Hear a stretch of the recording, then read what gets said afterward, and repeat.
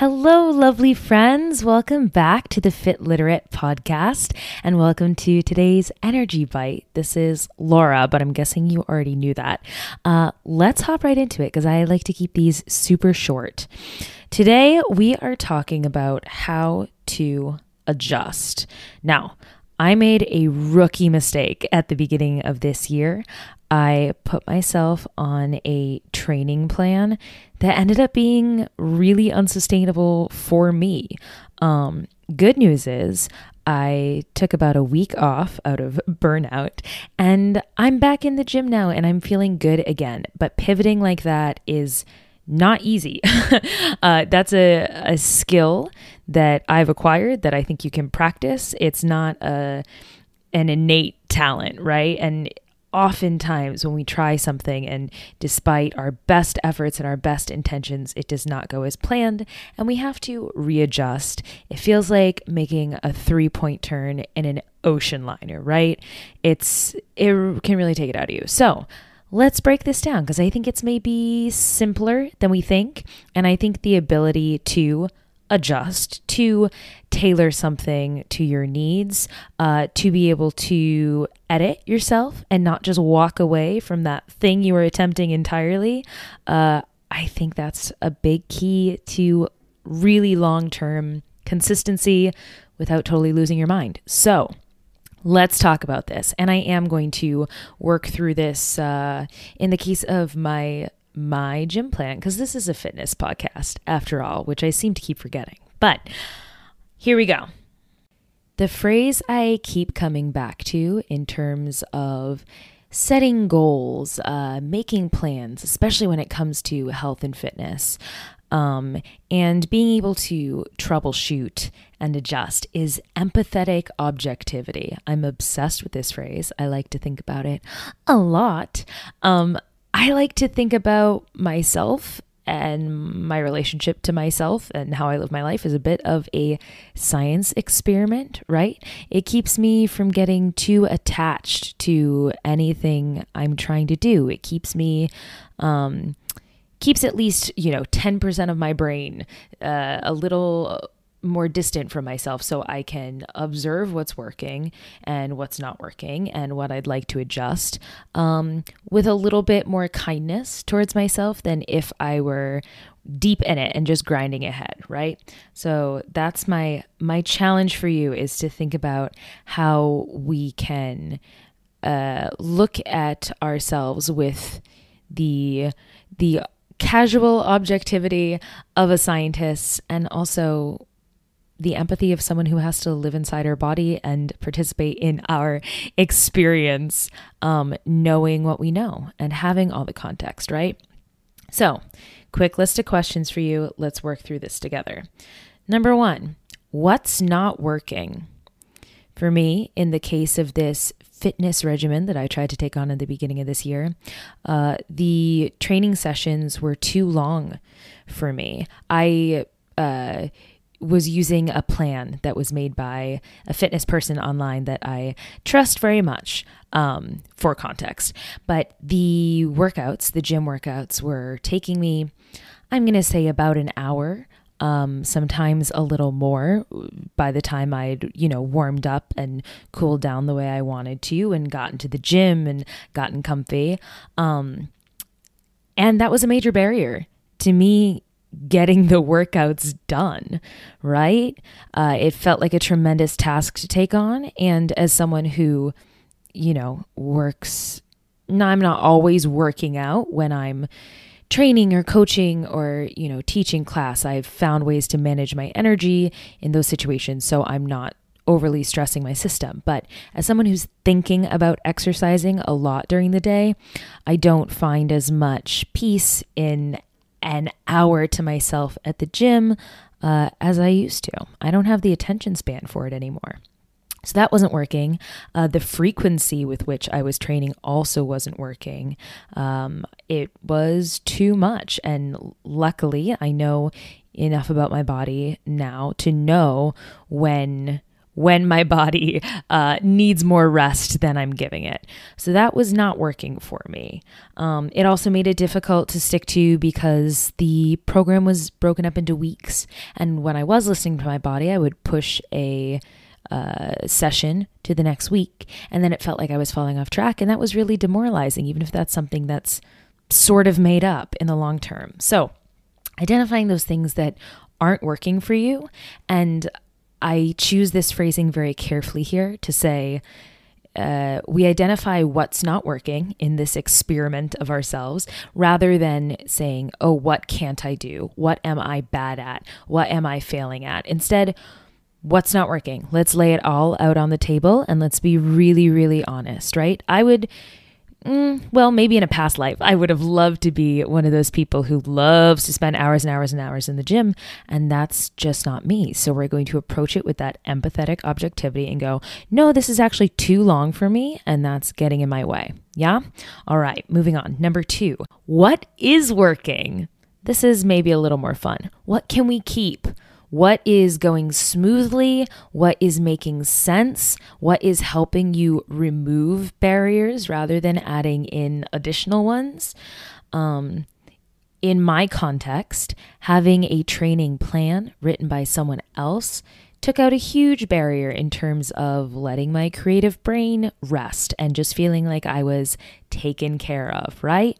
I also started a running training program around the same time. Again, look at that, taking on way too much. I could have told you that if I sat down and thought about it for a minute.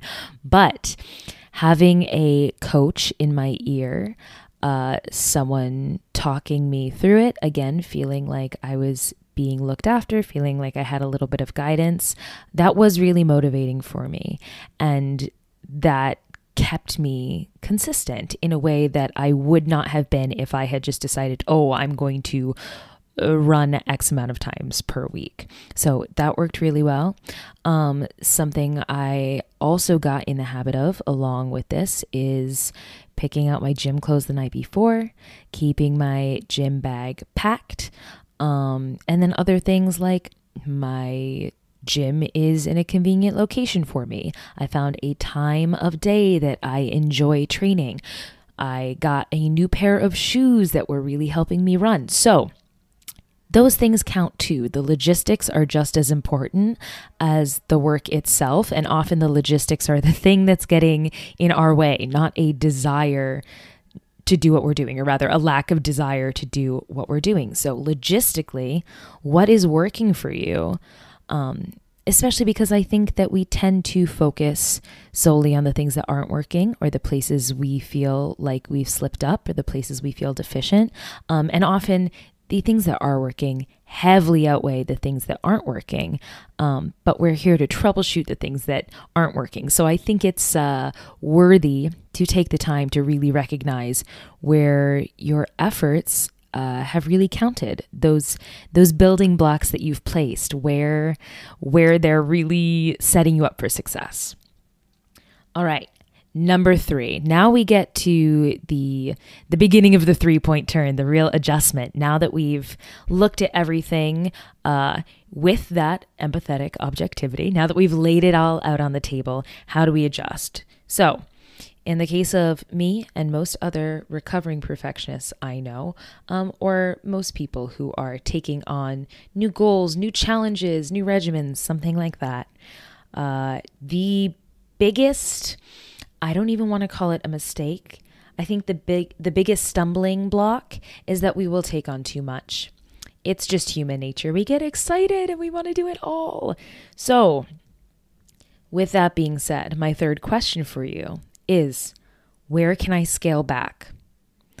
Where can I offload some of this? Where can I outsource some of this? Where can I do less to get the same reward? Where can I put in less effort for the same result? If any part of what I did was working for me, how can I go about things differently to experience that same good thing without feeling like I'm spinning my wheels? So while I'm getting back in the gym, while I'm adjusting my training program going forward, I'm looking at this and I'm going, okay, I liked going to the gym as often as I was, but the length of the workouts was not working for me. Yeah. So I'm cutting down my workouts to 30, 40 minutes, which is something that I preach, but I wasn't practicing. Something that was working for me in the program that is not something I have been good at before was the amount of repetition, was the simplicity. That was really working for me. And that's not something that is my default. Yes. So keeping that going forward, going, okay, when I attempt this again, that's something I don't have to worry about. Yeah.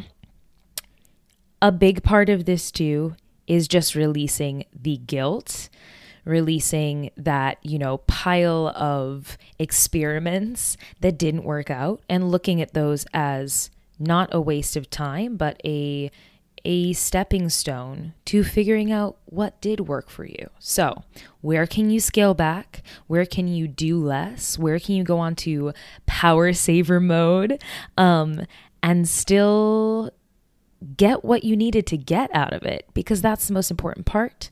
And not to throw you back all the way, but that really does come back to finding your why, knowing why you're doing what you're doing and not just, oh, I'm going to choose this thing. I'm going to do this thing because of what that means about me as a person, or because someone told me I should, or because this is the first thing that popped up. Why are you doing what you're doing? And then having that intention is going to make it a lot easier to remove all the extra stuff that gets in the way. Number 4, my last question for you. What part of this project am I still excited about? I hate to break it to you. If it's not at least a little bit fun, you're probably not going to do it, right? I know I won't. And when things are new, when we've set out on our fresh start, on our new path, on our brand new program, we're riding that wave of motivation, and it's easy to keep things fresh and fun. But if we want consistency, if we want long-term work and effort, and therefore long-term results from that effort, we need to keep things feeling good to a certain extent. So to put it in my context, with my training program, I was feeling some major strength gains from the consistency that I was able to muscle through in that, first month, first 6 weeks when it was going well. And that felt so good. I had not been consistent in my training like that in quite some time. And I saw progress because of it. Nothing wild, but a normal amount of progress that you can expect when you're putting in effort. Go figure. I guess that part of it's not rocket science. But I was excited about that. And honestly, that feeling is what's keeping me in the game for going, okay, I'm going to troubleshoot my training program rather than I hate the gym, I hate working out, I'm not going to step back in the gym for 6 months. Something else. Let's say you had a goal to maybe read before bed at night, and then you hit a book that was just dense, a complete slog. If we're looking at troubleshooting that, our goal there is to read, right? It's not necessarily to read that book. So is there a new book that you're excited about? Is there something that actually sounds like it would be fun to read? Can we trick our brains into focusing on the next steps of this plan that are going to feel really good rather than where we have tripped up, where we have fallen off, etc., etc.? So let's go through 4 questions again. And I know these are big questions, but I really do think these are the only 4 you need. Ha ha ha. So number 1, identify what's not working. What's not working? Number 2, what is working? What am I going to hold on to? What am I going to keep moving forward with? Number 3, where can I scale back? Where can I do less? Where can I conserve my energy and my effort? Number 4, what part of this am I excited about? And here's the secret about number 4. If the answer is nothing, maybe it's time to walk away. Anyways, I hope this was helpful. I'm excited to hear about what you might apply it to. I've been loving the DMs I've been getting from y'all. Carolyn and I are hashtag sluts for feedback, but I really do love hearing about what you thought about these episodes, because my goal especially is to keep these quick and maybe informative and especially just helpful for you. So thank you for being here with me, friend. Thank you for listening today. Make sure you're subscribed to the podcast. We would love, love, love it if you would, share it, rate us 5 stars, please. Those little stars mean a lot.